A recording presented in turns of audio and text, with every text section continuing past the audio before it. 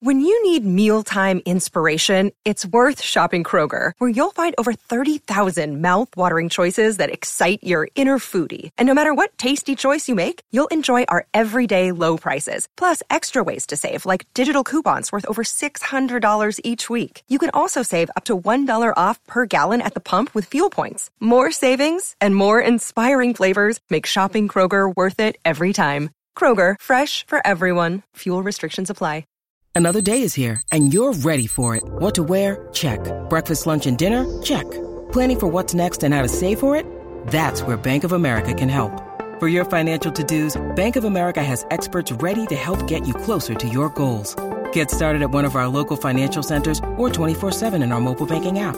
Find a location near you at bankofamerica.com/talktous. What would you like the power to do? Mobile banking requires downloading the app and is only available for select devices. Message and data rates may apply. Bank of America N.A., member FDIC.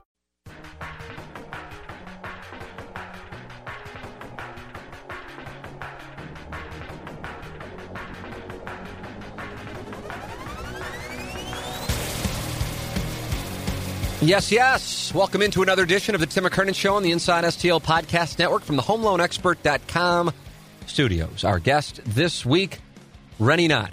And this would fall under the category of interview I was really looking forward to doing. And it delivered. There's just no other way to say it. It delivered. And I have a feeling that a number of you will be emailing me at tmckernan@InsideSTL.com with kind of a similar, which one would this, I guess maybe Mark Mulder, it would fall into the category of Mark Mulder. Mark Mantovani, it would fall into that category. And the analogy I'm drawing is not famous Marks on the podcast, but people who you might have just had the podcast on in the background just because it popped up on your phone. You historically listened to it, and you didn't really expect much. And then you listen to it, and you're like, wow, that was something else. Whereas like with Kelly Chase is just going to deliver. That's just, you just know that going in.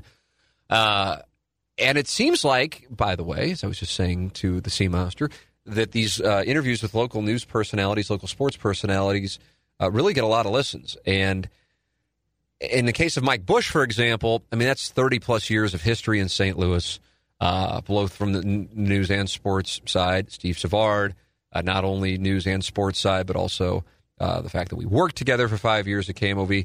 With Rennie, really different circumstance.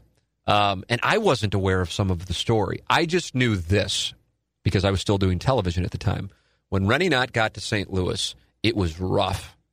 It was rough, and it was something that really wore on him and I think his family, and we get into it. Also, I didn't realize how incredibly successful he was in Washington and what the story was that brought him to St. Louis. I'd never, but we talked about it, and it's a hell of a story. And then also the shift that he's made from sports to news, just like Mike Bush, just like Steve Savard. So really enjoyed the conversation. I mean, really, really enjoyed the conversation with Rennie Knott. We got into St. Louis civic issues, race in St. Louis, some of the hate mail he's gotten, the fact that he decided to address one of those authors of hate mail on KSTK, all of it. And it's all coming your way here on the Tim McKernan Show. Our guest this week from the HomeLoanExpert.com studios, Rennie Knott. The HomeLoanExpert.com is our studio sponsor on the Tim McKernan Show. Ryan Kelly and his staff, people I don't hesitate to recommend to the audience because I know firsthand the quality of work they do. If you are looking to refinance, if you are looking to purchase a home, here is the first step. Go to the HomeLoanExpert.com. Just go right there, and then you're going to see two tabs. One says refinance, one says purchase. Click on the one that applies to you. And if you're looking to buy a home, get pre-approved. Get pre-approved with Ryan Kelly on the HomeLoanExpert.com team. And if you're looking to refinance, realize that 5 minutes can save you $500 per month on your payment. Why wouldn't you just check it out? It's at the HomeLoanExpert.com. Ryan's business continues to grow because Ryan runs a first-class business. Ryan's a first-class guy himself. And right there at the HomeLoanExpert.com, he makes it so simple for you to either refinance or purchase a home and at least get an idea of what the payments would be. It's the HomeLoanExpert.com. Ryan Kelly, the studio sponsors here on the Tim McKernan Show. So, without further ado, the conversation, I promised you the conversation with KSTK morning news anchor now, former sports director, Rennie Knott. I'm thrilled to see you. I haven't seen you in a while. And to me, it's been a long time. You're looking fit. That's what I would say. Am I right on this? Well, I wouldn't say I'm fit because, yes, I've lost weight. How much weight have you lost? Well, before I had surgery, I was probably 200. The maximum you know me at 260. 260. How tall are you? I'm 5'10". Okay. But when I played football, I was like 225, 230. So as you get older, of course, you start to accumulate body weight over the course of time. Metabolism slows down. But I think the max you ever saw me at was about 260. The biggest difference, I weigh about 215 now. I'm not bloated. Yeah, that's what I'm saying. You look lean. That's how I would describe it. Yeah, I wouldn't say that I'm shirtless shape. I'm T-shirt shape, maybe, but I'm not shirtless shape. There will be no, hey, let's go pull the shirts off and go run around the beach. No. That's not going to happen. Now, what have you done to lose weight? Well, okay, so I had blood clots in my lungs. Right. And so I had that major surgery. And that was 2016? That was, July of 2016. Okay. So that took a lot of fluid weight off my body. Now, I don't eat the same anymore. I don't drink as much anymore. I walk 3 miles a day, basically, at least for an hour. But usually about 3 miles. Are you like speed walking or you just casually walking? No, just casually walk. Yeah. I think it's all about moving the body. I think as long as you get your body in motion, you're going to burn calories. And people get caught up with, I got to do this, do that to burn all this. I got to burn, 1,000 calories. You know what? All you need to do is feel good. Being in shape should not be a job. It should not be work to be in shape. It might be called a workout, but it should still feel good. You should feel like, it's a great pump. Or you accomplish something in pounds or whatever. But when it comes to being in shape or getting in shape, it should be recreational and something you want to do so you continue to do it. Mm-hmm. If it becomes work, you dread that as much as waking up in the morning and going to a job. Yep. That's right. So are you still lifting? I just started back lifting weights. Last weekend was the second weekend. So I do Saturdays, Sundays. And, this is how pathetic it is. Now, what's pathetic for you is going to be relative to... I'll just give you an idea. The max I ever did was in 1985. I did 500 pounds on the bench press. 500 pounds on the bench press. 500 pounds on the bench press. And I will tell people that till the day I die. I will never forget that day. Oh, my God. Then the last heavy lifting I was doing was probably about 2013, 2014, before I really couldn't lift because I couldn't breathe and my heart was having issues too. And the maxes then were about 365 to 400 pounds, depending on what the workout was. But I would routinely do 5 sets of 5 with 225, no problem, with my feet up on the bench too, not even, flat-footed. Right. So the other day I'm in there trying to bench, and I had 95 pounds, and it felt like I had a truck on my chest. No way! But, my body... I thought you were going to say, I can only do 225 now twice. No, the entire body is not so much atrophy, it's just the muscles don't remember how to work together. And then everything is sore. And I don't know how to balance it. I'm bringing it down, and I'm pushing it back up. And there's like women in the gym that can, my wife can bench press that much. And I'm going, But I'm going, you know what? Take it slow. Take it easy. You'll get there one day if you're meant to get back there again. Right. It's just good to go do something. So you think you will be able to get back up in there? No. No. I'm not talking 500. Not to that way.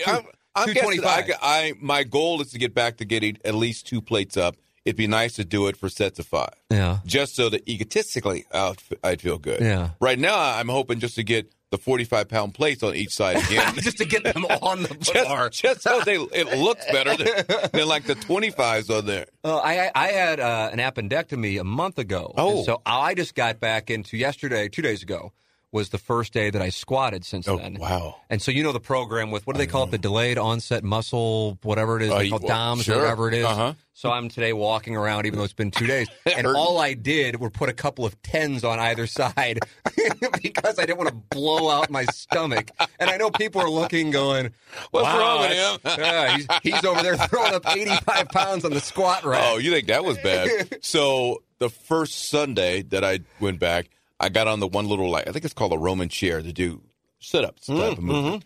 So I was going to do sets of 10. First set, no problem. Second set, all right. Third set, well, the upper parts of your thighs stabilize your body and helps pull you back up. Well, they were giving out. All right, so I actually got in 5 sets of 10. 2 days later, because it's always a couple of days before you really feel the soreness. my thighs were killing me. I mean, I could barely walk. I was walking like a cowboy. Everybody's like, were you doing squats? I go, no, I think I was from just doing sit-ups. My legs are sore. It was the saddest thing. And I'm thinking, I used to be an athlete. I used to run the 40 in like 4.6, 4.5. Really? I could barely move. It was so pathetic. Now, how much of this is age and how much of this is what you dealt with in 2016? I think it's a combination of the two. Yeah. But it's more the layoff of not doing anything at all. Because even when I was lifting, so I stopped lifting, I was about 50 years old. I turned 54 last week. And I was still able to do 315. So I think it's just a matter of not doing anything at all. Yeah. And then injuries. But a lot of it is from Would you get not injured lifting. from lifting?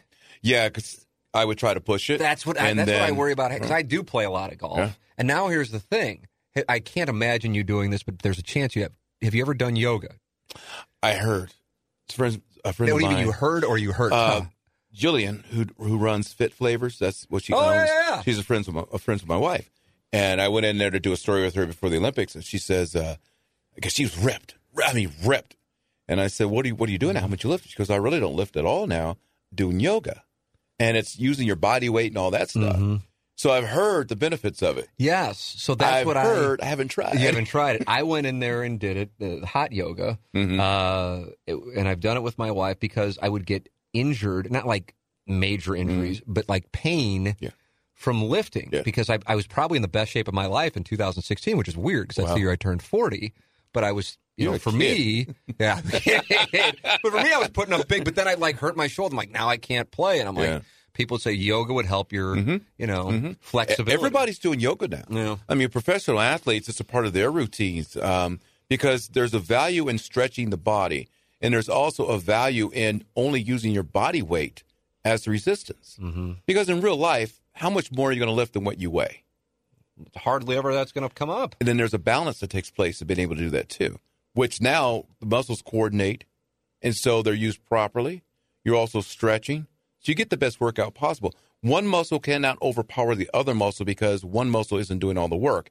But when you're doing bench press or you're doing squats, doing this or that, it's pretty much a set of muscle that's doing all the work. Thus, you can overpower the other muscles and then put yourself out of balance. And then get hurt. That's what's been happening to me. So in the course of discussing this, you weaved in there that not only did you lift 500 pounds, bench 500 pounds, but also ran a 4.5? Yes. Oh, my God. I mean, most guys who do sports are like me. I got cut from football, which is a phenomenon. I didn't get cut. Well, I figured that didn't happen. Get cut. I got from football, basketball, baseball. And then I'm like, well, I guess now I'll pontificate on the guys who get paid to do it, which is just totally fraudulent. You actually are I was pretty good. And was. I was pretty good. That was small college. Okay, so I played at Southern Oregon State, which is now Southern Oregon University. And it was NAIA school. So like Lindenwood was. So it's about that size school, small campus. First 2 seasons, I was a free safety. Started every game, my entire time there. Were you taking heads off back there? I wanted to be Jack Tatum. I mean, I read The Assassin, and I wanted to be that guy. Man, I wanted. And I thought I laid some hits, but I don't know. I mean, everybody got back up, so I don't think I hurt anybody. But, some interceptions and things like that. I was a really aggressive type of player. I love being aggressive, and I love playing sports. Running track in high school, I got fast. And so my best 40 was about a 4.5, a low 4.5. And that was about 215 pounds. When I was a safety, I weighed about 180 to 190. Ran about that too, but a different type of body, a quicker body. And then I became a running back my junior and senior years. And that's when football was great because being in a small town and you're good at it. Where's Southern University? In Ashland, Oregon. Okay. And so I was like the only story on the team for a couple of seasons. Are you just north of the California border? Like is that where you are? About 15 miles north of the border, right on I-5. Right on I-5. Shakespeare Festival is a big deal there. The guy that plays Phil on Modern Family, he went to school there. Really? The guy that he plays the Filipino store clerk on Superstore, he went to school there. There's a couple other famous people that, beyond me, but we weren't an athletic school. Mm-hmm. Now, since I've left, it's now Southern Oregon University, and they won the NAIA National Championship in football a couple of years back. Well, you laid the foundation. I would like to think so. But no, that wasn't the case. But no, in those days, though, Tim, my life revolved around being an athlete. So I lifted, I ran, and all that took precedence over school. So school schedule was set up around working out in the morning, running in the afternoon. Uh-huh. And I was obsessed with being this football player. And then my senior year. Were you thinking at that time, I'm going to do this because I think I can go pro? I thought, because I had that mindset and everything else. And then my senior year, about halfway through it, I was like, you know what? I like playing like this because I'm playing with my friends. This is fun. But I don't think this could be my job. And that's when I started to really focus more on school. Interesting. I mean, before it got too late. Yeah. And then ended up in television. My senior year of college, I was interning. And in the course of interning in a small station, you can go out and shoot the camera and do everything else. One day, so the weekend guy gets a job in Boise, Idaho. I come in, the main guy's mom passes away in Alaska. He's gone. So they're like, we need you to do this. Like as an anchor? Yeah. Wow. But in those days, you not only anchored, but you produced and edited. Absolutely. And, you did the whole Did you have the prompter where you had to pedal the prompter? Pedal. I never had that, but I could tell. And so I did that for like 2 weeks. That gave me a resume tape. Right before the graduation in December, the Crosstown station had an opening. They called me up. Hey, we'd like to have you come over. Got that job. $4.92 an hour. $500 every 2 weeks with overtime. And it was great. Oh, my God. All I wanted to do was make $20,000. I thought if I could make $20,000, I'd be on easy street. That's where it goes. But, yeah, that's how it all got going. That's how I was wondering how the transition happened. Yeah. So were you thinking, I don't want to play anymore, or did it get to a point where you're like, I realize I probably can't? What was it? I think it was. I think what happened, it was more or less, it wasn't fun. Thus, I realized I couldn't because you got to love it in order to work on it. Beyond love, it's got to be an obsession. Yeah. Because you think about the guys that play and the ones that get to be the top level guys, all the people that got to fend off every single day. Mm-hmm. And I couldn't take that stress, man. Yeah. It's tough enough, that type of stress at TV, but there's not that many guys trying to get the job that you have. Mm-hmm. But in the NFL, there's guys not even born yet that want your job. Well, that makes sense. So you're in Oregon. Uh-huh. At some point, there has to be a big jump. Was that the big jump? No. Okay, so I was in Medford, Oregon. That's where I started. I was there for about a year and a half, and then what years were you there? Oh gosh, 87 till about midway through 88. Okay. And I got a call from a station in Mobile, Alabama. Fly down there, do an interview. Fly down there, do the interview, come back. They call, hey, we want to hire you. So I got hired to be the morning sports anchor. So they had a morning sports anchor. Because Alabama's serious sports. Roll right? You're covering Alabama and Auburn is serious sports. So I would do the 3 hours of news in the morning, but I would do 2 sports segments each hour. Mm-hmm. Again, producing it and all that stuff myself. Still a semi one-man band. I had a photographer to go out and do stories with, but for the most part, everything else I was doing myself. Then I was there for a little over 2 years, and then in 91, I got hired by WJLA in Washington, D.C. I was the weekend guy for about a month, 2 months. That's a pretty quick ascension. It was from, I want to say, like the 60th market to the number 7. Wow. And what was Medford? Medford was like 150-something. Yeah. I mean, they're big jumps. And then I was in D.C. till 2004, then I came here. And the one emptiness in all that is that I never worked in a place where your family could watch, where my family could watch. Mm. My wife's family could watch when I was in Medford because she's from Medford, Oregon. But after that, it was just her or, family or friends, rather, not even family. Or if somebody came through town, they could see me. And in D.C., we were actually on a satellite. Now, this was way back before you had DirecTV and all that stuff. So we were the ABC station on the satellite. Ah. So people would go places like they'll be in the Bahamas or something. And you're the show and that pops up. They would send me an email. Hey, you remember me from high school? I saw you. I was in, Bermuda or whatever, and you're on TV. I said, oh, that's great.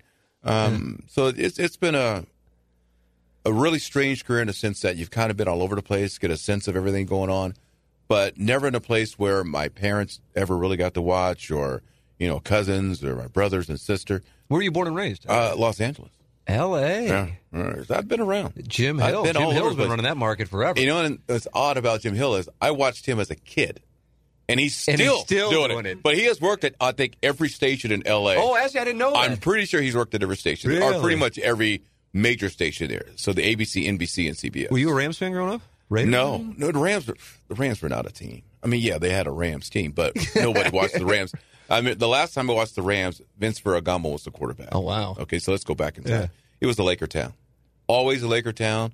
Dodgers from time to time, but always a Laker town. Because you had Magic and the whole thing going on. Well, there if Worthy, Kareem Kareem, Abdul-Jabbar. We can go back. I remember as a kid, so I grew up in Inglewood until we moved out. Oh, to you grew up in Upland. Inglewood. Yeah. Wow. So we used to ride our bikes and wait outside the Forum for the guys to get done with practice. And I remember seeing Kareem Abdul-Jabbar come up the steps, and I was like, oh, my God, this is the biggest human being ever. Signed autographs for us. And, he's not considered the nicest of people when it comes to stuff like that. But he stopped, and he did it. And I remember seeing, like, James Worthy and, Michael Cooper, the old guys. Oh, yeah, man. I know Magic Byron Johnson Scott, era. Kurt Rambis. Yeah. I love those guys. But I was never the went only to a white game. dude in South St. Louis, Really? especially Irish Catholic, cheering for the Lakers against You were the the Celtics guy? I wasn't a Oh, my Celtics God. guy. You're lucky you're alive today. I know. I remember people looking at me weird and going, what's wrong with wrong with Of course that boy? I love Magic Johnson.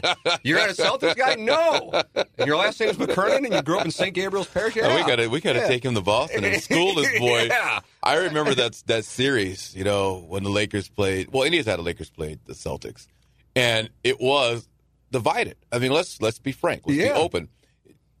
All the black guys wanted the Lakers to win. All the white guys wanted the Celtics to win. And me, it was I Magic was with the and black Bird. guys. And you know what ruined it all? And I'm not going to say ruined it all, but when you found out that Magic and Bird actually got along and liked each other, that kind of took something away from the rivalry. It's like, wait a minute. Yeah. They're not supposed to like each other. That's right. That is true. But I can still picture what, like McHale with a hard foul on somebody. Gosh. They all fouled everybody in those days. It's like under the basket. You remember the games against the Pistons, though? Oh, yeah. They don't do that today. That's why people, when we do have like the fake Skip Bayless, is LeBron better than Michael Jordan thing, the serious point is it is a different game as far as, but defending now. Nobody defended Michael Jordan like that. I don't remember Michael ever getting a hard foul. Or getting they tried to in one of those Eastern Conference And then finals. I think they realized, I think the league may have said, you know what?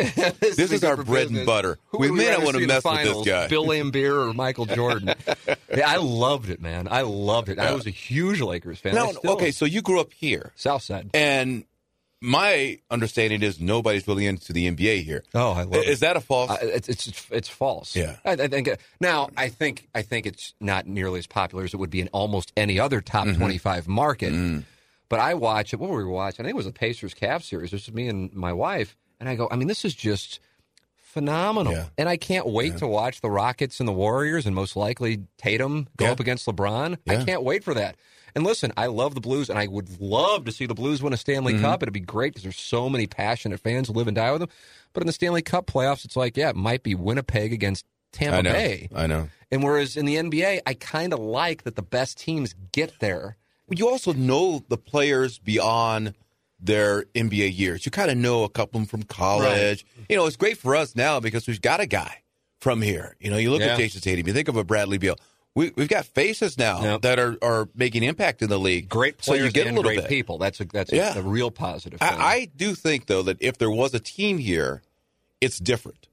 Because being in Washington, when you had the Wizards, and Wizards were never good while I was there. They had some names. You think about Juwan Howard, Chris Webber, guys like that. Yeah. They had names, but never a good team. Yet they had a following. Yet you were excited about the NBA. And if the team was here and you knew all the players like you know them from afar, imagine the impact they would have. I would love it. I mean, it's probably right before you got here, because you got here in 2004, right? Mm-hmm. It's like 2001, 2002, 2003, when Bill Laurie owned the Blues, that it was like a major discussion that he was going to buy the Grizzlies and move them here. Yeah. And that was a real thing. And then now there are all kinds of rumors as to what actually happened there. But I was so excited about that. I mean, you're going right now to Sports City, and at that time, just 14 years ago, all four sports. You had, imagine it. Oh, would have been And for people who say, they can't afford it, yeah, you can. Because there's people out there who watch those games on TV at a sports bar who would love to go to a game.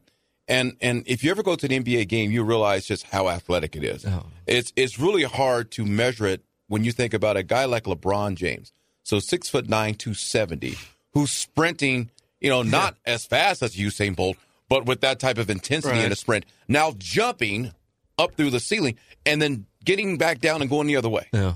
Yep. You're like, wow, this is pretty good. It's incredible. I saw him play down there when he was playing with Miami, and I saw him play with what was the big three at the time with Bosch and Were you courtside? D-Wade. You were courtside, right? I ball so hard. That's what I thought. And you know who I was next to, for real? Drake? No. Lil Wayne.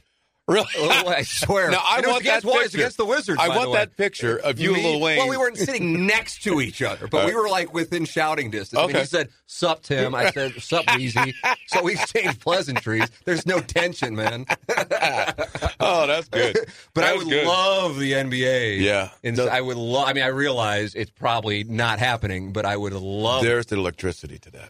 It really is. I don't think because people will dog it from afar, but when you're in the house and you're at a game. Yes. It's pretty good. Especially you can like take some two of of the these playoff worst series. teams, and it's still because there's going to be things that happen in the game that are going to make you go, "Ooh, Yeah. well, I can't believe it." Yeah. You know, they don't show every highlight of every game on ESPN, but when you're there, okay, one of Michael Jordan's last games in the NBA when he's playing with the Washington, Wizards. yeah. And guy goes up for a layup, and Michael comes over the top of the guy and takes the ball out of his hands as he's about to shoot. You're like, wow, that just happened. You know, I was at a game, playoff game when the Wizards were still the Bullets, and they were at Chicago, and Jordan drops a double nickel. And I'm going, I witnessed this. NBA All-Star game in D.C. when the 50 greatest players were on the court. I had my son on the court with me. We walked into the arena as they're taking that picture of the 50 greatest players. And I forget how old Easton was at the time. I want to say he's probably 8, 9, 10, somewhere in there. And I'm going, you're there. You're there to see. You're there. Only person you wanted to see was Shaq. But, you know, but you're there. And it's like, this is incredible. What was it like to cover Jordan? Jordan, and I don't think people understand guys like Jordan, Cal Ripken. They're sort of like a Kurt Warner in the sense that they give you their time, okay? And when you covered Jordan, he first came in as team president and part owner. So he would do 5 minutes with all the stations a couple of times a year. Mm-hmm. So you walk into the room, and here's Michael Jordan. You sit down, he looks you right in the eye, shakes your hand. The conversations, if you and him have been friends forever. 5 minutes up, thank you very much, and then he goes into the next one. But you never feel like you're bothering him or he doesn't want to answer your questions.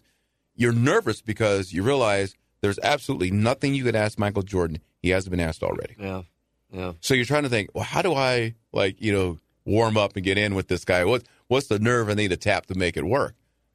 But he's great. Yeah. And Cal Ripken Jr. was the same way. He's a guy that he would give you his time, do live shots with me, one-on-ones and stuff like that. He always had time. And so when I see these guys today who can't do that, it shocks me. Yeah, that's surprising to hear. I figured you were going to say with Jordan that he wasn't. I don't know the right word. My first time around Michael Jordan, he was still with the Chicago Bulls, and we did. And this is how much TV has changed. So I work in D.C. We decided to do a series on the Chicago Bulls. This is when they had Rodman. The whole idea was the road show, and we went to New York, to Madison Square. We went to to the home court, the United Center as well. And I remember Jordan, waits till he gets completely dressed. He goes and stands in the middle of the room, and everybody swarms around him. There's so many people, I can't even get the mic in there. So I sort of wait for the crowd to thin. Next thing you know, I'm doing a one-on-one with Michael Jordan, just standing there because he's still there. He waited for everybody to get done, and then he was done. It wasn't, all right, guys, you got 5 minutes, fire away. It was, that's it. Wow, I wouldn't have expected that. I mean, when you made the Kurt Warner analogy, because to me, people ask who's the kindest athlete relative to their star power that I had covered. I said, it's Kurt Warner. It's like an insta call. I mean, he's like a superhuman being. Now, of course, this is Kurt Warner minus the religious background. I'm not saying George's not religious, but that's not the platform that he talks on. No. But he's just a kind guy, and I didn't realize that. I have smoked cigars with Jordan. Really? Don't let me sit here and start reliving all my life. Please do. No, this is what I want to hear. This is how that stuff comes back to me when I'm in conversation. When were you smoking cigars with Jordan? So this is another great one. So after they eliminate the Wizards, who were the Bullets at that time for that playoff series, they're in D.C., and that's when smoking cigars was a big deal. 98-ish teams? Yeah, it had to have been. Probably not a big upset that the Bullets were beaten by that team that had won 70 games. Because Jordan even said at that time that they were the next generation. These are guys. Oh, really? He crowned the Bullets. The season after that, they went from being the Bullets to the Wizards. So that'll probably give you a reference time-wise. Yeah. So they won the series. Cigars were a big deal. A lot of cigar rooms in D.C. Yeah. Well, they had the Grand Havana room. downstairs exclusive club. So I knew Jordan's agent, Curtis Polk and David Falk and all them. They go, hey, we're going to Grand Havana. Why don't you come on down? Okay. Don't say it twice. Yeah. Go to Grand Havana room. Walk into this room. This huge oak table. There's Charles Oakley. There's Michael Jordan. There's Scottie Pippen. David Falk. I think there's somebody from the Wizards, Bullets. I couldn't even tell you who. But I'm in the room. Yeah. I'm going, holy crap. So Judy is married to Curtis Polk. And I go, and I knew her too. And I said, man, I can't go back to see my son and tell him I'm in the same room as Michael Jordan and I don't have anything to take. These before the days of cell phones and cameras and all that stuff. It was basically eyewitness account. So she pulls out the playoff ticket. Now, remember, this is the last game that the Wizards played as the Bullets. And it was a playoff game. She hands me the ticket, courtside seat, humongous ticket. And, hey, Mike, can you sign this? He signs it to Easton. Oh, no way. Hands it back. I got to say, I went, oh, my God. I go, so now I've got the eyewitness experience and spoken to Stogie with Jordan. And now I've got the paper to prove it, too. And to give it to your son. Crazy, man. I imagine he still has it. We still had it. I imagine he still has it. That's in a place. Yeah, that is not that it's birthday to think to anybody else, but to us, it's a big deal. Oh, that's a super cool thing. Best thing you covered in Washington, was it the Cal Ripken 95? Oh, gosh. When he broke the record. Yeah. You know, that was a big deal. I covered Riddick Bowe when he beat Evander Holyfield for the title in Vegas, outdoors at Caesar's Palace. Where the guy flew in? DC. Is that where the guy No, that was we didn't go to that one. This is when he won it the first time. Okay. Where was that one? I know it was at Caesars and the dude flew in. I don't know who was fighting. But that wasn't the one. Okay. No, this was the first time. This is when Holyfield had never been knocked down before. And he put him down several times. Yeah. Gosh, that was big. But no, I would say, as far as emotions and everything else, that was probably the most emotional eyewitness account of something I'd been around with somebody that I'd actually have followed. Because we were in the press box, and it was full. You know, but C-Leagues to everybody's crying. Really? Everybody's in tears. Because you're witnessing history and the standing ovation and the lap around the outfield and the shaking hands and hugging the wife. And, it was incredible. Wow. It was incredible. Yeah. But you've been to Super Bowls, but never to cover a team that I followed. You know, the whole time I was in Washington, the Redskins were never a playoff in 91, team. I thought they went to the Super Bowl. Am I wrong on that? I came right after that. I came right after that. So I got hired in 91. I started in 92. And the Rams were really good in 2003, and then you got here. Oh, and here's the great thing about... So I'm blaming you now for these franchises. And then they leave. But when I was in D.C., I went to the 2000 Super Bowl in Atlanta. Oh, the Fighting Rammies and Titans. Before I ever had any interest in being here, I'm covering the Rams, the Super Bowl. But it was a fun thing. Yeah. It's not my team. They won. And then, 4 years later, guess where I am? Right here. I'm here. I mean, it's all this foreshadowing. We used to drive across country. We took the kids. My parents lived in Vegas. So we would drive to D.C., and our second night, we always stayed. The first time we came through, we stayed at the Adams Mark. Second time we came through, we stayed at the Drury, and that became our place. We would stay there coming and going. Wow, every year. Here. So you were here. You had no idea you'd wind up being here, but you were here. I threw out, sorry, let me rewind back. The one year I did the T-ball game in the White House lawn, I actually got to announce that with President Bush. Oh, and Cal Ripken was the commissioner of this little, whatever they called it. And so that was a mind-blowing thing. So I did that on, maybe it was a Saturday. So we decided to leave that Monday for vacation. So we drive. We got here that Wednesday. And we're staying at the Drury. We go sit outside the Carmen's, I think it is, the little restaurant. We're sitting out there. Out comes Ozzie Smith. And I turned to my son. I go, do you realize in a matter of like 3 days, you saw two of the greatest shortstops of all time? Yeah. One in the White House lawn, one in downtown St. Louis. And neither one's playing at the time, but you just saw around both of them at the same time. That was pretty How did cool. you get from Washington to St. Louis? What was the process? Oh, that was an not ugly, but basically it came down to I had a contract offer to stay where I was for the same amount of money for 3 more year extension. And at that time, were you the sports director? I was sports director. Okay. I was that position from 92 to 2000. So you were at the same station as George Michael, and you guys were different. He was stations. at WRC, the ABC, or the NBC. I was at the ABC JLA. And so they offered me the same contract. And I said, all right, cool. I was about to sign it. And then the guy from the Crosstown station calls me and goes, what's your contract situation? I said, well, it's just about up. He goes, hey, let's go to lunch. So I go to lunch. His name was Dave Roberts. He was news director at WUSA, which is the Gannett station. Yep. Brother of, sister station, rather, of KSDK. And he starts throwing these numbers out there and doing these shows. I'm like, oh, man, this is mind-blowing. It was substantially more than what I was making. In St. Louis? No. To go to stay in D.C., but go across town. To go across town. So he was recruiting like people to come to the station. So they signed Tracy Neal, who was the news anchor at the Fox station. Okay. She had 1 year non-compete. I also have 1 year non-compete. So my station gets a little ticked that, one, I talked to somebody else, and two, I hadn't signed this contract. So they gave me like hours to sign this contract. Oh, wow. And I'm still talking over here. I'm like, I don't know. So then so let me that follow this, expires. because I find these things, especially these damn non-competes. Yeah. So are you in a spot where if you go across town, you're making a lot more money? Is that what you're saying here? Yes. Okay. All right. So that's why I'm like, so this is a serious I'm trying decision. to do business. And I'm also thinking, well, maybe my guys are going to come back and throw some more on the table. Percentage-wise, because I can't ask dollars. Well, I can, but I won't. But percentage-wise, what kind of difference are we talking? I would say more than a quarter more. Wow. Okay, so this is big. like 30, 35. I mean, I'm not a math guy. Let's just say 30% more. Okay. It was a lot more money. And I thought, oh, man, I can't. Yeah, let's wait. So I'm thinking, that's a lock. Honestly, that's a lock. Well, like the job with the Gannett station in D.C. is a lock. Okay. So they get Tracy over there. Then they decide, well, they can't have me with a 1 year non-compete. Because they're paying you both while you're not working? Right. So now and that amount of money. So now I've got a tuck tail. I go back. And they're like, ooh. Nope. No. We'll get back to you. So now this is going into Thanksgiving and Christmas. So you're not employed now at this point? No, I'm employed. I'm still in a contract. But you're just in this awkward spot. The contract is tick, tick, tick. It's just about out.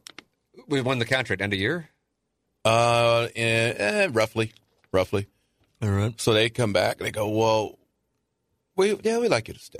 You could keep your AFTRA buyout money, but we want to pay you roughly half.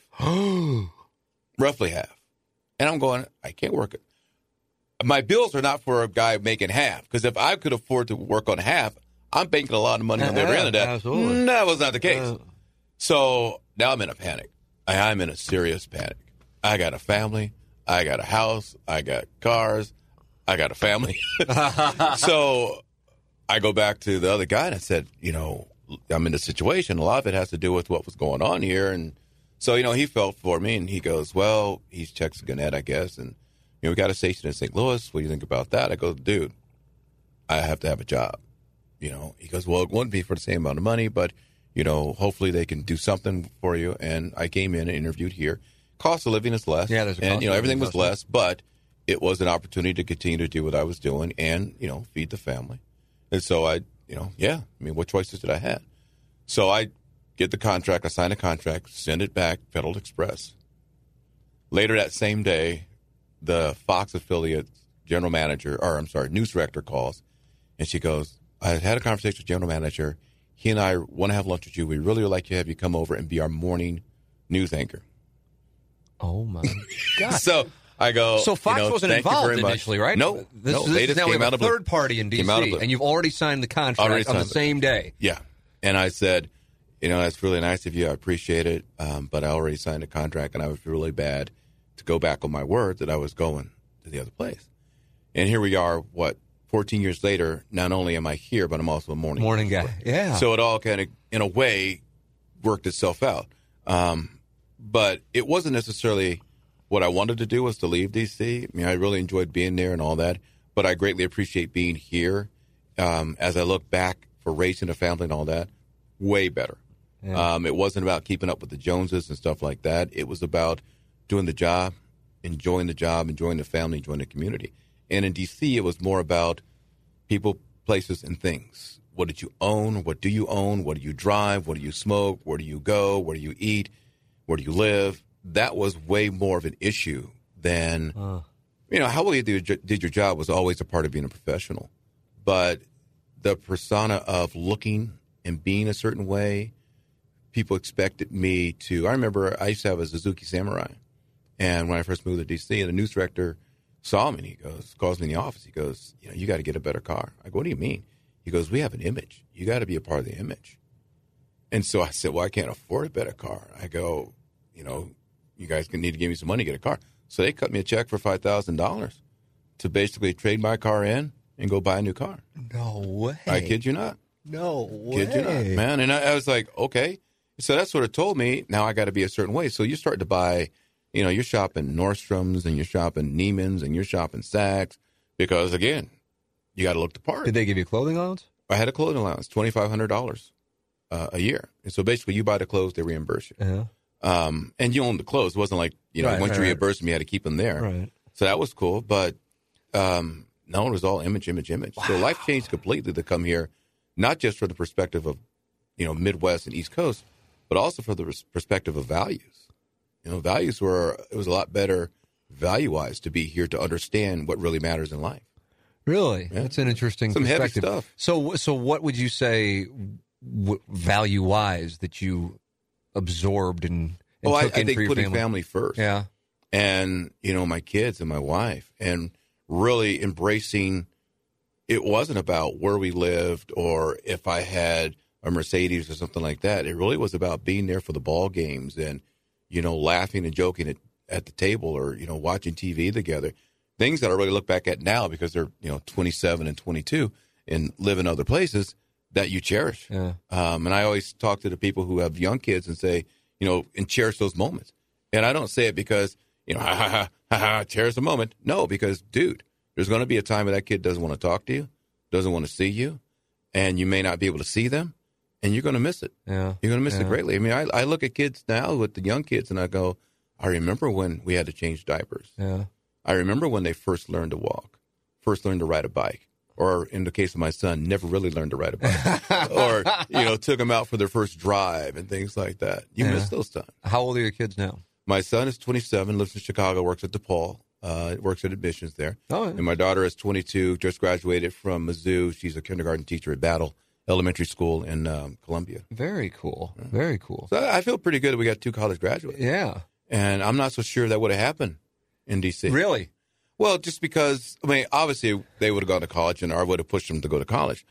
But I don't know if the choices would have been the same that they had here for going to college. And my son went to WashU. Yeah. And he graduated WashU. He had like 34 in his ACT. But he also got to play football. Yeah, I at was about to say, WashU. didn't he play football? Yeah. And, got to learn some great life lessons of almost flunking out of school and things like that. So he had a 34 in his ACT, but he almost flunked out. Because, he's extremely smart, but he also has an attention span of if it doesn't stimulate him. And then when you're on your own for the first time, it's only WashU, but he's on your own for the first time. No one's waking you up to go to class. Right. So guess who wasn't waking up and going to class? There you go. But I did the same thing when I went to Oregon. Yeah. Again, no one's waking you up. So you mean I don't have to go to class? You're not taking roll? Okay. Yeah. That's the same route I took. So Yeah. Same route I took. That 4-hour biology lab once a week. Yeah. I think I saw it once a month. Yeah, I think I'm going to fade that. Hope you're enjoying our conversation with Rennie Knott here on the Tim McKernan Show. I know I really enjoyed having the conversation with Rennie. We always recommend that if you're enjoying it, that you send me an email or give it a positive review on iTunes or wherever it is that you may podcast. That helps the cause. And my email address is tmckernan@InsideSTL.com. Maybe you have suggestions or something along those lines for the show. I can tell you this. If you're interested in advertising, we certainly would welcome your support of the podcast because when it gets down to it, that's the name of the game. And James Carlton knew that the podcast would have a following before the podcast even started, and he's been on board with us.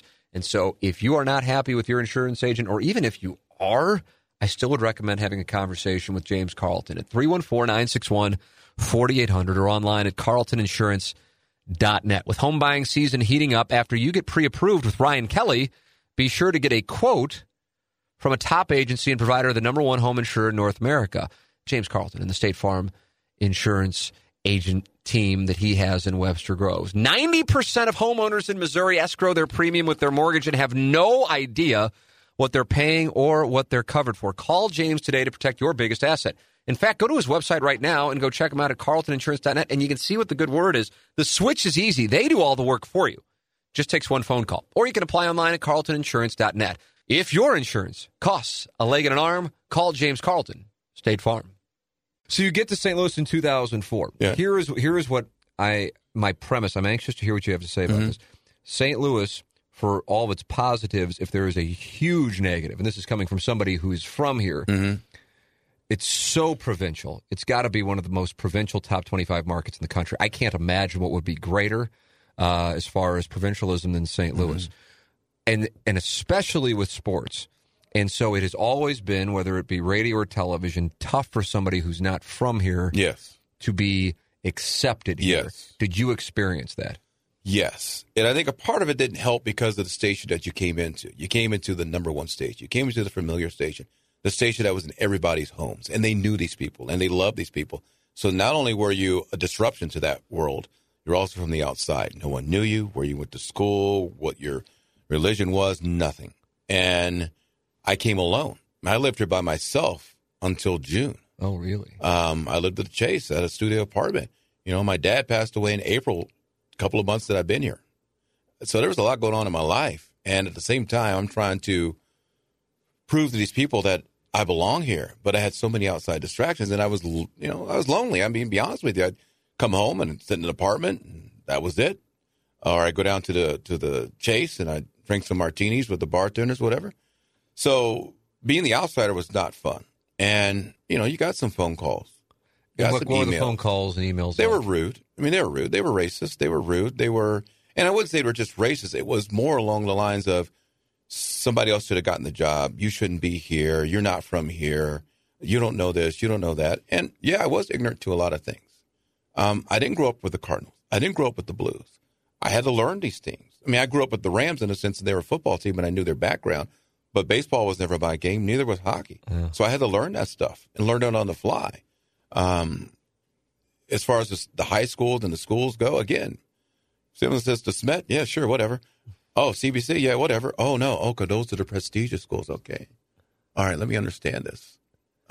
So it took a while to get into all those avenues. And, you know, I'm not a person that goes out to eat dinner. I don't hang out with people. And so people, again, didn't know you because you never were around them enough to get a feel for who you were. And so I think people probably thought that either I was too good to be with them or something. Mm-hmm. But that's just me, kind of a shy person in that time of my life. Was it weird because if I recall correctly, was Malcolm Briggs there or was he just leaving? So it was me, Frank, Malcolm, and Kelly. Okay. Kelly Johnson. All right. And this is 2004. 2004. So I was still doing TV for like a year for that time. Mm-hmm. And so you were the sports director. Mm-hmm. And then when you came in, if I'm not mistaken, there were people, and this is like at a time when people like would pay attention to this stuff. I felt like more than they do now, like who became the sports director. Like I'm not sure people, especially like Nick and Sea Monster's age, would even know who sports directors were at the various stations. Now it's just anchors. Yeah, it's whoever. But at that time it was a big deal, and people were like, "Oh, I wish Frank would have gotten the job. Or I wish Malcolm would have gotten the job." And then you come in as the outsider, and there's the two guys, and now we got a problem. Yeah. So you pretty much know. Yeah. So there's nothing for me to explain. Yeah. No, yeah. And it was rough. And I didn't like people because I didn't feel welcomed. I didn't say I didn't like people, but I had my guard up. And that was new for me. Because in D.C., I never had my guard up, even in a company of other people. You were a desired commodity by two other stations, and you're at one station was ready to give you another 3-year deal. But that was to the end. But even when I first came in, we all hung out. Yeah. We go on road trips for NCAA games. We all hung out, smoked cigars, drank beer all night long, partied. I remember one night, it was me, Dave Feldman, who used to work for ESPN. He worked for the Fox affiliate in D.C. The guy's name from the NBC. Anyway, we all hung out, and we made fun of George Michael all night long. We called him the king, and he loved it because he felt like he's one of the boys. Yeah.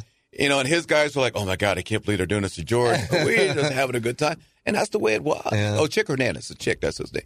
So Chick works for the Comcast station in D.C. And Chick was another cigar-smoking guy, Cuban guy. We had such great times together. Yeah. And so I never had this feeling of that competition. You know, you did your job, did it the best you could, and you wanted to beat the other guy. But it wasn't like I hated the guy. Yeah. But then I come here, and there was like this edge within the own building where there's a competition. And then eventually all that eases out. I think once people get to know you, all that eases out. Right. But it was tense.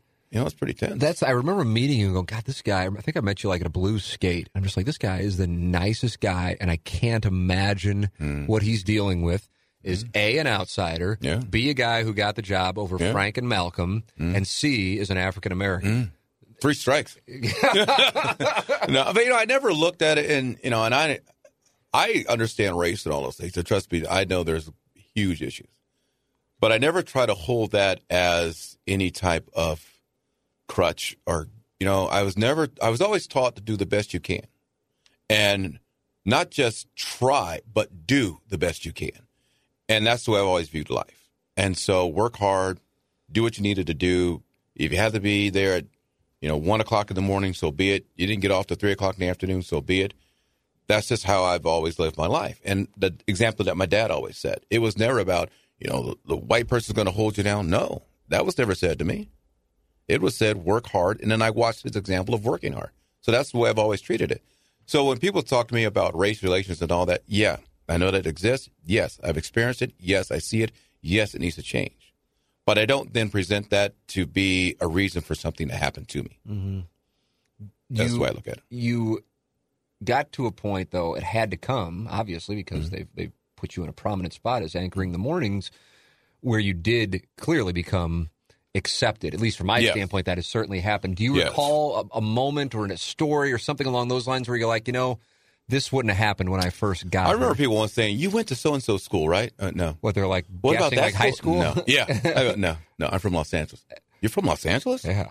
Yeah, I thought you, no. And so that's when you start to get the sense, and I don't know when that happened. I want to say it's when my son was playing football at Parkway Central, and you're in the stands with the parents. Yeah. And so you started to feel like, I had friends now. You look forward to those Friday nights. I look forward to Saturdays when he played for WashU. Look forward to my daughter's soccer games. Because then there was this group of people that were my friends, were my circle. I was okay now. Yeah. It wasn't just TV or let me go to the game and say hi to so-and-so and so-and-so. These are people who I had no association with within the work environment. And we were cool. Yeah. That's when I really started to feel like, okay, we're here. Yeah. We're a community. Yeah, and this is our home. So just a couple of years ago, you have a couple of major things going on. Mm-hmm. Your health situation. Mm-hmm. And I remember we would text about it. And at the time, my sister, who played soccer at St. Louis University, she was an all-state player in high school and won state championship. And she just had a time where she couldn't get up and walk without being exhausted. Mm-hmm. And so when we were texting, I remember saying, hey, I know nothing about medicine, but I wonder if it's a blood clot. Yeah. And that is what... It wasn't a blood clot. Clots. It was significant blood clots. My lungs were basically full of clots. And so when they removed these clots, it looked like a set of lungs when they set them out. So in 2013, during the World Series, I kept feeling like tightness, short of breath, but not a heart attack, but like I couldn't get my air. I didn't understand it. And then when we went to the SEC championship game, I couldn't walk like 20 feet. Yep. I had to stop. Come back from that game, had to get wheeled off the airplane, wheeled down to security because I couldn't walk. Wife takes me to the cardiologist on that Tuesday. See him at 7:30. I'm in ICU at St. Luke's. I've got significant blood clots in my lungs. They're like, what are we going to do? Da-da-da-da. Put me on blood thinners, give me a diuretic. I stayed on that for about until 16, so 3 years. And I wasn't getting better. In fact, I was getting worse. And my wife finally said, you need to get on the heart scan. I go get the heart scan, and these people are in a panic. Like, oh, my God, you need to call your doctor right now. Right now. And I remember we were in Nordstrom's, and my phone rings. You got to call your doctor right now. So we go see the doctor. He goes, it looks like you're not getting better, but, it might just be this or that. Wife goes, no, we need to see another person. So he gets me in touch with Dr. Panjoti, who's at Mercy, because they deal with what's called pulmonary hypertension, which is what I was diagnosed with. I go see him. He sees the numbers. He's like freaking out. And I'm going, when specialists freak out, no, I'm freaking out. Yeah. And it was so bad when I went to go see him that I couldn't walk from the car into the hospital. It took me probably 10 minutes because I was so out of breath. Oh, my God. He sends me to Dr. Takanala. Dr. Nala goes, okay, we're going to Barnes. Puts me in Barnes for a week, puts me on these diuretics. I was 234 when I checked into Barnes on a Tuesday. It was Cardinals' home opener day. The following Tuesday when I checked out, I was 214. And all it was water. I was on diuretics. I was peeing like you don't know what. And I mean, the bad part was you couldn't pee in a toilet because they wanted to collect the urine to keep track of how much. So there's like these pictures in the bathroom that are just full of that's what I was pee. doing. Oh, my God. Really? Yes.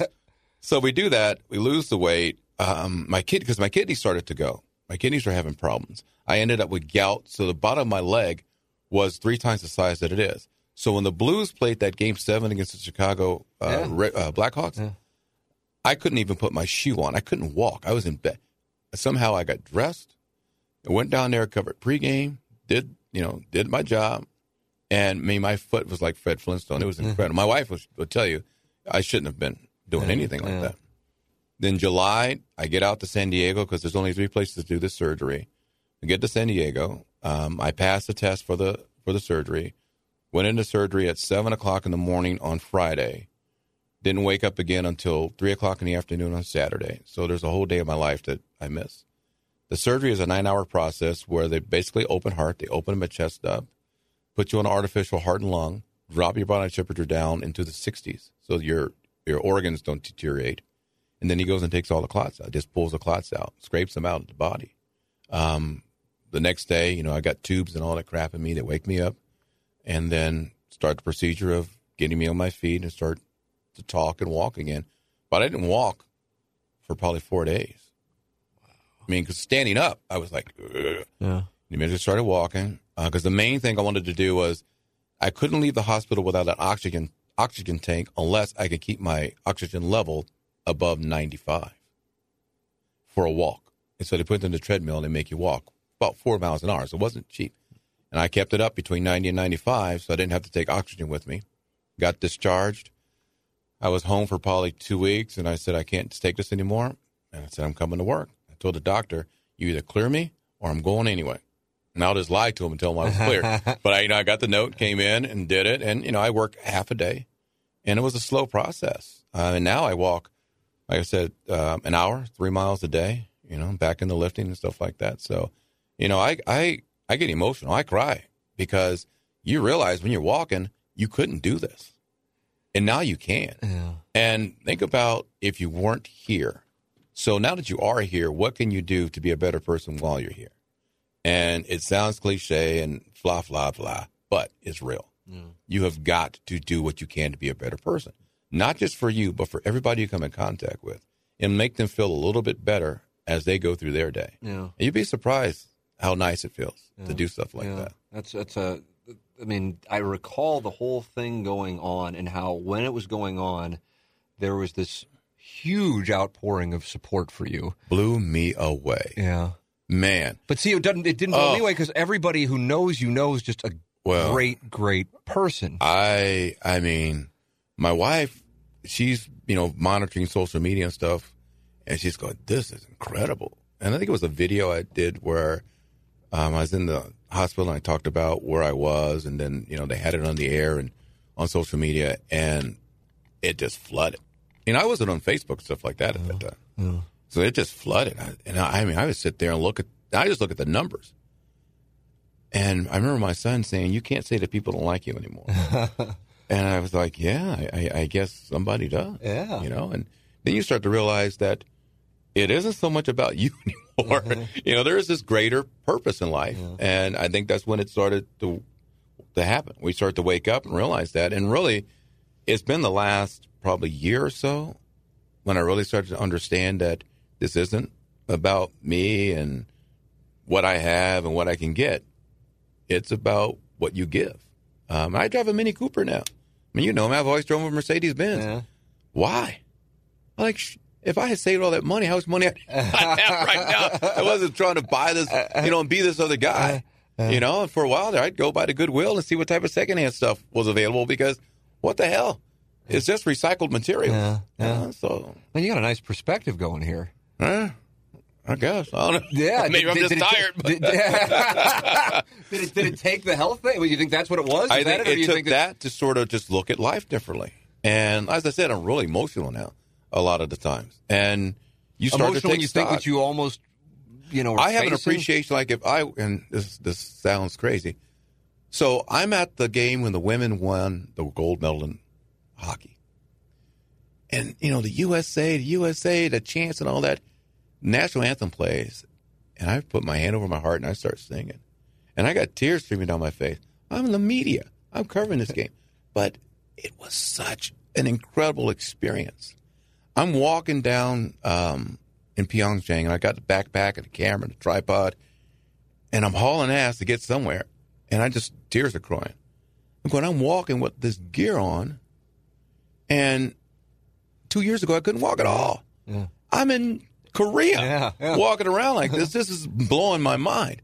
And when I meet people down, like I talked to Johnny Weir and Tara Lipinski, and I'm going, okay, I don't feel like dealing with any divas.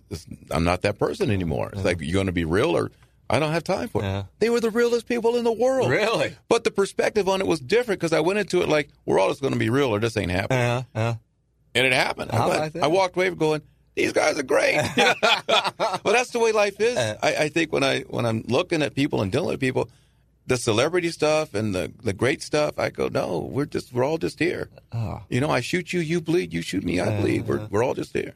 So, did the health thing coincide with the change from sports to news, or was it totally unrelated? In a way. It's not that I couldn't do that job, but there's a lot more movement to do that job than the job I do now. The sports as far as, that's interesting. Because you're going here, you're going there. Right, but you were we would talk about this, like Doug would say this. We're doing the show, and he goes, God, Rennie is down there at a Blues skate, and then he's at 10 o'clock, wherever it might be, and then he's on the air at 10:30 at night. I mean, but that's the job. That's what you're supposed to do.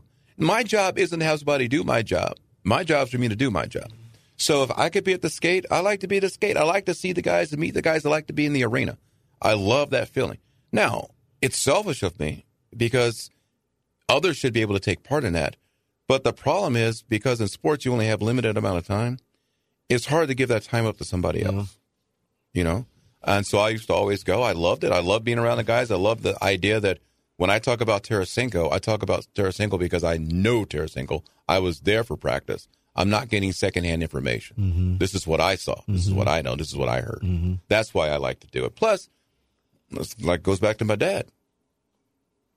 It's time to work. It's time to work. Yeah, it's not time to wait and let somebody else do it. Then hope that you get enough pieces. No, you go get it. Yeah. So that was me. And my kids always knew that because that's the way they grew up. So they never felt like Dad wasn't around them. It was, what are you doing home? Shouldn't you be somewhere right now? When I was home, it's kind of a weird thing. Like, I guess we got to entertain Dad because he's here now. Because everybody had their things to do. Right. And it was, right. And that's a weird spot. That had to kind of feel crappy for you in a sense, that.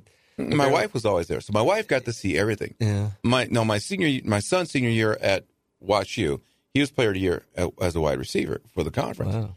And she got to go to every game. And I'm so glad she did because she got to see all of his great moments and be a part of them. And she got to go to all of my daughter's soccer games and be a part of them.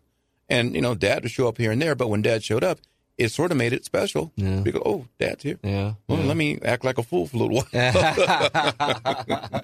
So you make the change from sports to news. How does that happen? Man, that's a long process. First of all, it's totally different. It's totally different. You don't have to talk fast. It's different things you talk about. And the one Were you thing, hethesitant to do it? No. I mean, when I was asked to do it, there was some thought. It was more like the hours. Sure. Else. But, there was some thought. I told my wife, they're asking about me because she liked the way me and Allie kind of got along on this little rehearsal thing. And they thought the chemistry was good. And your co-anchor is Allie Corey. Yeah, Corey. And you should know her. She's really cool. I mean, she is. She's a beer drinker. Oh, is that right? She's 30 years old. She's much younger than me. But she knows how to have fun. She knows how to be 30. And her husband, Lucas, is a great guy. I mean, it's just such a fun little family in the morning. But the difference between doing that and sports, you have to be yourself to do this. And I thought I had to be this authority. And so I was always like, here's the news today. No. Don't do that. And it took until probably I went to the Olympics to figure that out. Oh, really? So when I was recently? Yeah. Wow. Because when I was at the Olympics, I could only be me. Yeah. I didn't have a prompter. Or, this is what's going on. Right. And the feedback I got was such where, you mean it's okay to be myself? It's all right if I make a mistake? And then kind of say, hey, I'm sorry. Da-da-da. Yeah. That's what people do in a normal conversation. Oh. That's why I love radio over TV. That's why I love. Now you're experiencing that, I guess, for having 3 hours. You can be yourself. It's the best. It's the best. And, and it works better for all of us to be yourself because we all bring different things to the table. Mm-hmm. So if you're being you and let them be them, then it's the wheels, the cog, kind of clicking like that.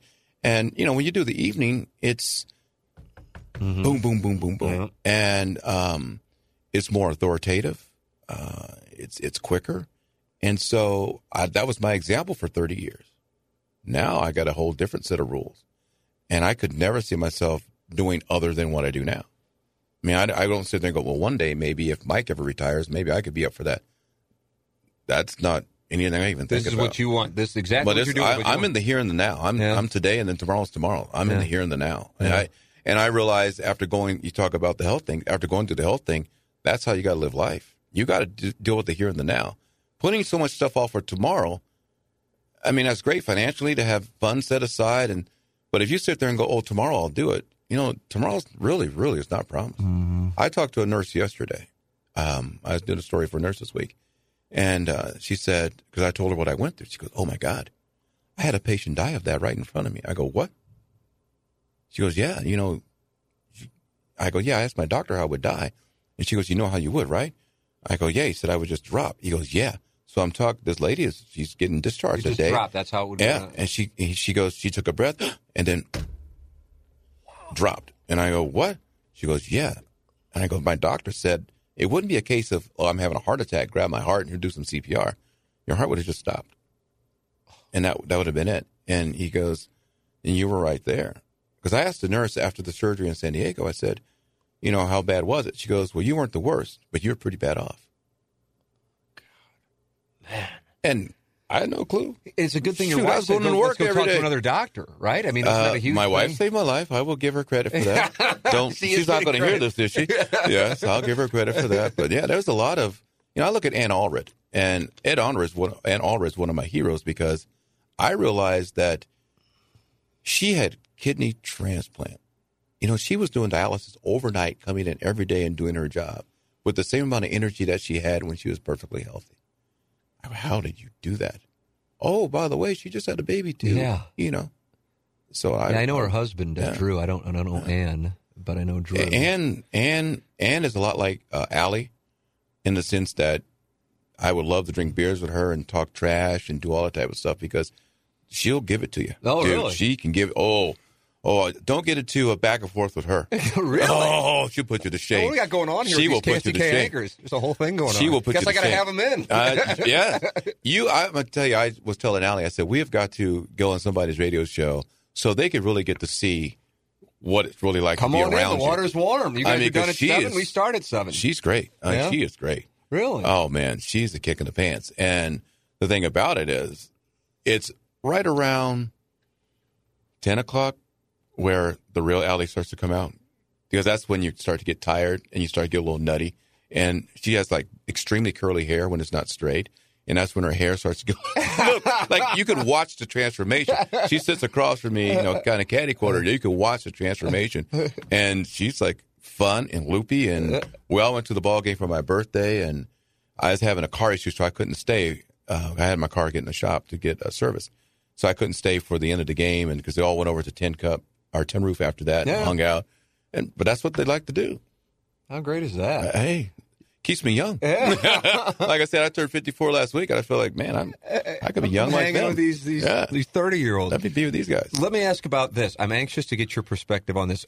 Was it like 5-6 months ago, you decided to address an email? Yeah. In which... No, it wasn't even that long ago. It was right before the Olympics. It was right before the Olympics? Okay. Mm-hmm. I felt like I didn't... Mm-hmm. In which somebody... I don't have the email in front of me. I don't have the clip in front of me. They called me a thug. Which I for years have been saying on the radio that's a code word. And now it's kind of understood. Now it's kind of like understood that it's a code word. Once but people, I saw it for years. Like, oh, that's the code word. Yeah. Once people stop using the N-word openly, and they had to find another word. And I love when people go the N-word. Well, we all know what you're saying. You're supposed to go ahead and say it. And it became thug, and so it was like code. And maybe he didn't necessarily mean it that way, but that's how I took it. So what would because I had my the goatee that I still have now, that I look like a thug. Wow, and that I wasn't a proper representative of the United States. I shouldn't be going to the Olympics. And it ended with, "Where's Bob Costas when you need him?" And so I just kind of put it on Facebook, like, I can't believe I just got this email, and left it. And then there's reactions on that. So I come into work the next day, and they're like, "You really should address this. You really should address this." Now, who's saying that? Like a co-anchors, producers? Producers, our group. And I said, no, I don't really want to get into it. I don't want to cause all these issues. And then I started to think about it, how you are an example to people.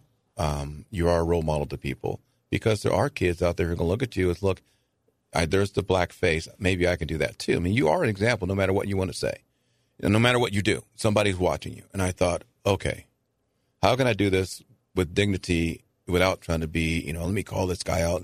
No, just take this opportunity to sort of try your best to let people understand. And I think what really bothered me was the fact that here I was, 53 years old, an accomplished journalist, 30 years in the business, married for 31 years, 2 kids who are college graduates, and I was being called a thug because of my appearance.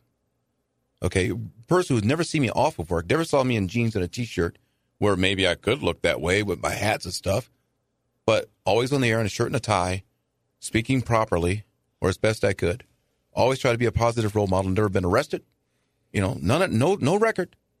And this person was now demoralizing who I was by calling me a thug, taking away my college education and everything else. And I go, no, you need to say something. And how are you going to do this? And so basically I just outlined my life. And this is why you're wrong. And yeah, I am a proper representative of the United States because we're a melting pot. We're all races, all people, all religions, all economic backgrounds, all shapes, sizes, hairdos, whatever you want to call it. I go, you are not a representative of the United States because you're narrow-minded, and that's not our values. Our values are to be more open and more accepting of people because they're our neighbors. And that was basically my response to it. And I got some great stuff said back to me, and I still to this day people will compliment, what I said. And I go, well, thank you, but, it's more just trying to educate. And I got a lot of people who said the opposite of, I can't believe you did that. And, your people always trying to play the race card. I wasn't playing nothing. I was just answering. And maybe people who didn't understand what that meant have now a better understanding of it. I thought the way that you handled it, had you gone off on him, would have detracted from the message you were trying to convey. So the manner with which you handled it made it so, to me, not only endearing, but thought-provoking. Like you're laying out a case, but calmly. Yeah. It's like when I'm watching an attorney just dissect a witness. Well, I do watch Law & Order every day. And it's just calm, and I'm going, oh, my God, this guy is murdering this dude on the stand, but he's doing it with, the soft hand of a gangster. And so you just laid it out there. Have you ever been, and I'll throw it to you this way, maybe, have you ever been, so ticked off with somebody? I mean, you just, and because they're being calm, cool, and collected, you just, yes. And so you knew that the calmer you were, the more of a boiling point was going to cause to that person. Yes, that's meta, man. And so I said, couldn't agree with you more. I go, whatever you do not start going off. Because then you lose people who would support you otherwise. Right. It's brilliant. Right. I mean, but it's not easy to do. It's you got to keep your emotional, exactly. Don't throw you got to keep your emotions in check. So there were people, what was the overall response on that? Oh, positive. Yeah. Positive. Like positive. what percent? But, was there it was a guy 90% positive? Oh, I'd say 99. Really? Okay. But there was That's a great couple. to hear. I remember a guy on Twitter that was just dog avatar. He had guaranteed dog avatar. It was probably a week of all capital letter tweets. I was with Obama and Oprah and all. It was very anti-black. He was very on his side. Let's just put it that way. I'll just leave it there. But I was just sitting there going, and I got to the point. I got to. I started watching this guy because it was like a train wreck. I had to see it, and then I would see it, and I would get so depressed. One, it was directed at me, but two, there were people who thought that way. So I had to, you got to unfollow this, or not unfollow, but block it so you didn't see it at all. Right. And that's what I did. And it took every fiber I could to do that because I always want to know what the true perception is that people have of you. And I want to know. And it's like the other day, someone said something to me. Yeah, someone asked me, so what do you think of the new guy? And I guess I was considered the new guy because I hadn't been on the mornings that long. And, again, when you replace somebody who'd been there for a while, then usually people don't like you just because they don't see that. Absolutely. So I had to go through that again. Yeah. And so I got one of those, and it made me feel bad. And I'm thinking, been at the station why for 14 do you feel years. bad? You're 54 years old. Why do you feel bad? I go, because you want people to like you. I don't care what people say. You want people to like you. And when people don't like you, it's extremely difficult to understand. I don't care who you are, how tough you want to be. And when you're in our jobs, it's all about people liking you because you can get the news anywhere. So why don't we get the news from you? Right. Oh, I like that guy. Right. So I'll listen to him. Right. His credibility, whatever. I like him. I just like him. So that's why when I get people who are negative or whatever, it hurts my feelings. Yeah. I think it hurts. But I'm a big everybody sissy. feels that It way. hurts my I think feelings. as you go along with time, though, it kind of the impact is less. At least I think so. I don't know. Like when I first got it, Tiger Board, it was God. Nick loves it. Bernie's press box. Remember those days? Yeah. Like I remember it wrecked me like in 1999. Now it's kind of like okay. There are people whatever. that I know because I remember reading their stuff who just would dog the crap out of me and stuff and everything else. But they're friends of mine. But they didn't know me. They didn't know you me at the time. And when I hear people talk trash about me, I go, dude, I had a nasty article written about me in the Washington Post. Okay? What did they write? You don't want to know. I don't even like. Now I gotta look I'll it never up. forget it. Looking up it as we No, speak. don't look. I don't even. It could be there. It was written by. God, I don't even think of his name now, but he was the media critic. Tom sports media. Shales. No, it was the sports media critic, and I can't think of his name. But again, I didn't know him, and I was friends. I'm good friends with Will Bond and Kornheiser because we all press boxes all the time. So they go, look, when we go to Buffalo, we're all going to go to whatever after, and you're going to sit down with this guy, and you're going to get to know him, and he's going to get to know you, and he's going to be totally different, and that's exactly what happened. And everything was cool. So from afar, he didn't know me. All he knew was what he saw on TV. And I wasn't George Michael, and I wasn't the other guys. And so, again, you weren't one of us. Yeah. And everybody else was like, cool, this guy's cool. In fact, the first page of Tony Kornheiser's book that he wrote, his first book, I can't think of the name of it, he writes my name in the first one. He goes, I'm in the gym working out. And there's Rennie Knott, who's a real likable guy at Channel 7 sports guy. And I went, okay, that's kind of cool. And so when people write this stuff, it hurts your feelings. But when that was written on such a large stage, I mean, you're talking, 500,000 circulations? Sure. Something like that. Oh. That's a lot of people. Yeah. Worldwide, because this kind of gets left on people's doorsteps in other countries. Ooh, okay, all right. How can you get back from this? Handle that one. And your kids are going to see it, and then their friends are going to see it, and it's this whole panic. Yeah, that's understandable. That's human nature on that. Yeah. Let me both you and Mike Bush, who are of course there, have gone from the sports chair to the news chair, and then Steve Savard, who was in here a few weeks ago, went from the news chair or the sports chair to the news chair. And I noticed with both of them, in a big way, I didn't even ask them about it, that their perspectives have changed substantially from going from that sports chair to the news chair. And I think the way I would describe it is they are more aware and empathetic. And that's not to say that they weren't before, but now, like Steve's like, I've walked streets in St. Louis that I didn't even know existed. And I grew up here, went to Parkway North and has been in the market as a sportscaster. Yeah. And so you're more, because you're reading stories that sometimes are incredibly depressing, whereas sports stories, most of the time, it's not. Have you noticed that? Well, bigger difference between me and them. A couple of things. One, I think being a black male, there are things that you see more firsthand because there's places that I've been or people who talk to me in a certain way. So I've had a much more open experience to the struggles that people have in our city, and so that helps to have that. I think because they didn't have to, and I did shoot games, shoot my own video and stuff like that, that you're experiencing the one-on-one with the athletes and their families more because you're there shooting it. And so you see the families who are going to your CBCs and your DeSmets that, if not for the scholarship or the financial help to get there, probably wouldn't be there, who are riding buses for hours to go to school in the morning and stuff like that.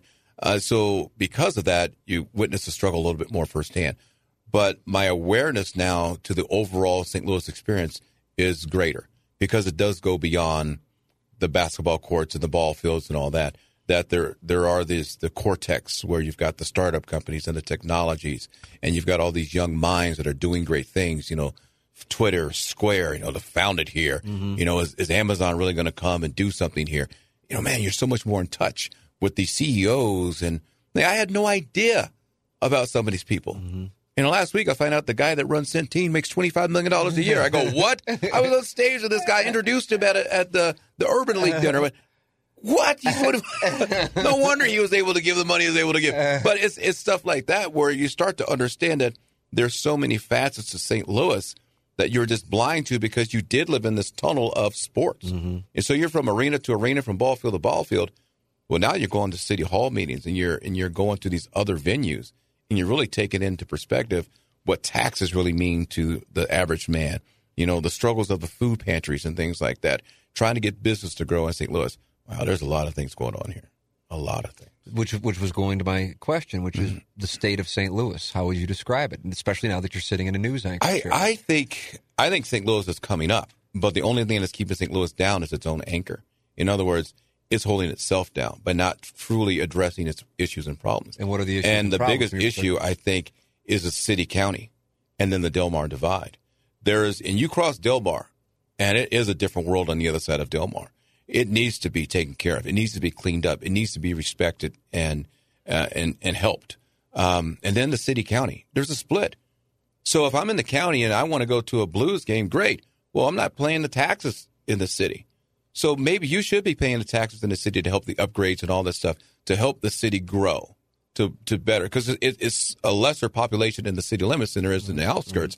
So let the outskirts contribute more to the city limits to make the city better. Let us really start to focus on how we're going to bring in an Amazon when Amazon could make a huge difference to this city. Well, we know why Amazon didn't come here. There are these racial issues. If you're anybody from the outside, they see it and they know it and they feel it. We need to address it and settle it. I've a few times on this podcast, it's been with politicians, I suppose, more so, but I've said growing up in South City, I say it on the radio, and then I feel like automatically people swat it away. But here I am as a white male, and I grew up in South City, which is certainly almost, in my neighborhood anyway, still lily white. Yeah. And I remember hearing things and just not understanding why they were being said. I'm talking about like before I was even 10 years old. And so I've always been hypersensitive to it. And that's whether I'm in St. Louis or elsewhere. But when I feel like it's causing St. Louis to regress or lack progress, it drives me up the wall. It drives me up the wall in general. But when I feel like it's a main reason for a lack of progress and that there's casual racism, and it's like almost rare if somebody doesn't drop something that I go, oh, shit, why'd you? I mean, I'm not going to like play the role of heal the world and stop it, but I hate it.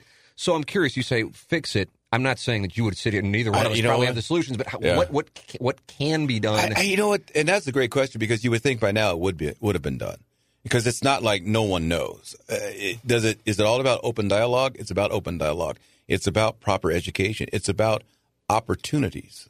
If people talk about, oh yeah, there's opportunities. Well, if I live in certain areas and I can't get to that job or can't get to those opportunities, then it's not there for me. So you've got to bring business and opportunities to the other side of Delmar, to the other side of the tracks. And even South City has its issues too. Let's not be wrong.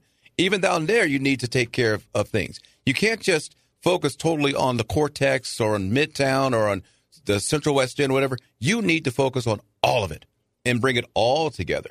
And so does it start with the municipalities really sitting down with the city and everybody saying, okay, how do we fix this? How do we move people over here? Is it about, look, we'll give you $100,000 to put your business over here, but here's only going to be $20,000?